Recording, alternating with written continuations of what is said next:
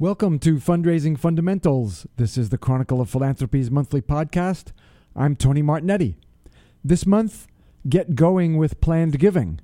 There's a lot small and mid-sized nonprofits can do to have a very respectable planned giving program. It's all me this month. I've been in planned giving since 1997 as a director of planned giving at Iona College and then St. John's University. I've been a planned giving consultant since 2003. You'll find me at tonymartignetti.com and at Tony Martignetti. I was reading the Chronicle's Gifts Roundup earlier this week, and there were a few 7- and 8-figure estate gifts. And that's what got me wondering, do small and mid-size organizations think that those kinds of gifts are out of reach for them? And even if you don't have donors with that kind of capacity, certainly 5- and 6-figure planned gifts are very feasible. So, keeping with the fundraising fundamentals methodology, I'm going to tick off 4 areas that you can deal with and get yourself started. The first is start with bequest marketing. That is the place to start any planned giving program for a bunch of reasons. Everybody needs a will. Everybody understands what a will is. It's a very simple planned gift. Your donor hopefully has their will done already, and hopefully by an attorney. They simply add a paragraph giving a gift to you alongside the paragraphs that are already there, giving gifts to family and maybe very dear friends. So everybody understands it. It's easy to do. Everybody needs a will. Also, people don't have to tell you that they've included you in their will. You would like them to, because you'd like to be able to thank them while they're living and not just find out about it after they've died, but they don't have to tell you. And that's a comfort to some donors. So those are all the reasons that you start with bequest marketing. And it's very simple to do.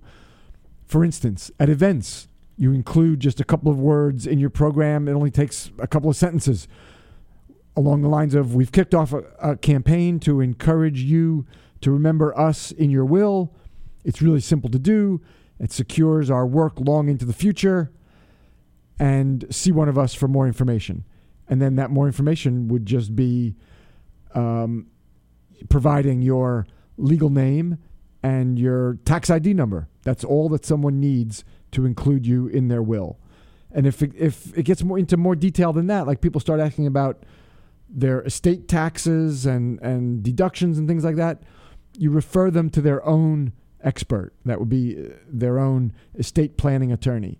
You don't need to have the expertise to answer those kinds of questions, but you certainly can start marketing bequests. So besides events, in your annual report, you're already producing an annual report. You're already paying to do it. You can easily do a sidebar that promotes the idea of including your organization in your donors' wills. Again, it's legal name and tax ID number. If you want to go a little further, you could include your address. That's all that someone needs to include you. You might also, in your annual report, start putting the names of people who have already done this. As people do tell you, recognize them. You have a recognition society for people who give at different levels. Certainly you have one at the $500 or $1,000 level, and lots of organizations go even higher than that. But the point is, you're recognizing people who make lifetime gifts. You need to recognize your planned gift donors as well. And this is a great way to kick off a recognition society in your annual report. Start listing people. Of course, you get their permission first. And if people would rather not be listed, for those who don't, then you just put anonymous.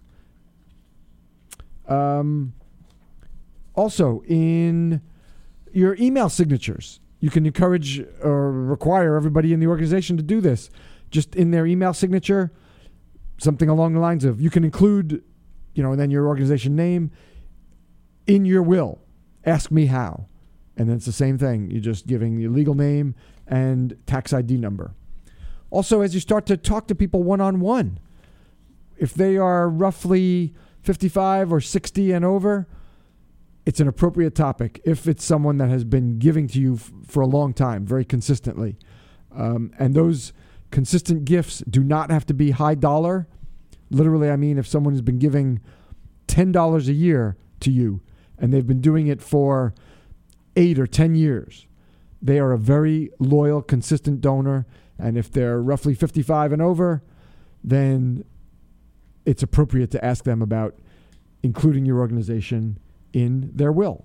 So those are some simple marketing tips. If you want to go a little further, and if you have a little more money to spend, then you can move into direct mail marketing for bequests.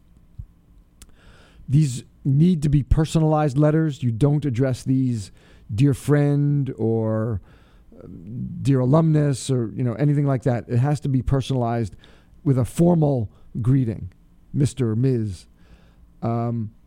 Likewise, the outer envelope. I like to see these not in a windowed envelope, but in a personalized outer envelope. So I know that adds to the cost of direct mail, the personalization of the letter and the outer envelope, but it's worth it. It's been my experience that for planned giving mailings, that's important. I would recommend at least 2 mailings a year. For most small and mid-sized organizations, that's enough. And I like to see mailings that are devoted to the topic of including the organization in your will. What do you include in the letter? An explanation of how long-term gifts are going to help your organization's long-term work. What's it going to mean for you to have an endowment or to other long-term programs that you may have? And you need to keep this up. If you're doing 2 mailings a year, don't stop after just 2 and say, well, we got some, but we didn't get too many gifts by will or commitments or people asking just for information in reply to the mailing. So, we're not going to continue it. You need to keep the repetition. They will come. People will start to make these commitments, but you need to keep it up. It's like anything else in direct mail. Third point, you don't have to go further in planned giving. You can stick with bequests and have a very respectable planned giving program doing just that. But if you want to go further, you can start promoting the idea of life insurance as a planned gift, and the easiest way for someone to do that is as a life insurance, naming your organization as a beneficiary of their life insurance policy. They just very simply get their beneficiary form, change of beneficiary form from the insurance company, and they add your organization. Your donors are always going to want to put their family first, but in your promotions, you're suggesting the idea that they carve out maybe just 5 or 10, 15% of a life insurance policy for your organization. So that's the life insurance beneficiary. If you also wanted to go beyond bequests, you might look at IRA giving. Now, that has been made permanent by Congress and President Obama last year. In the past, it had been sort of sporadic. You didn't know if it was going to be valid year after year. But now it is permanent, and it only applies for people who are 70 and a half and over. At TonyMartignetti.com, I have a video on the IRA rollover. That's what these are called. And there's a lot more detail on that if you wanted to go into marketing IRA gifts. Again, just for those who are over 70 and a half. Final point, there's a lot more about planned giving at TonyMartignetti.com.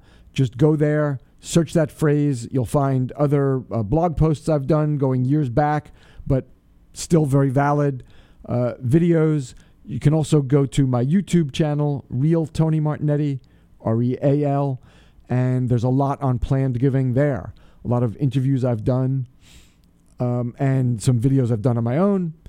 So those are some resource places you can go to that will give you more information on planned giving, things that I've produced. I hope this is all helpful to you.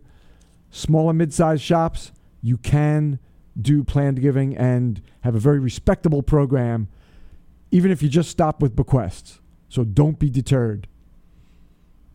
And that's Fundraising Fundamentals. I thank you very much for loving this show. I beseech you to check out Tony Martignetti Nonprofit Radio, big nonprofit ideas for the other 95%.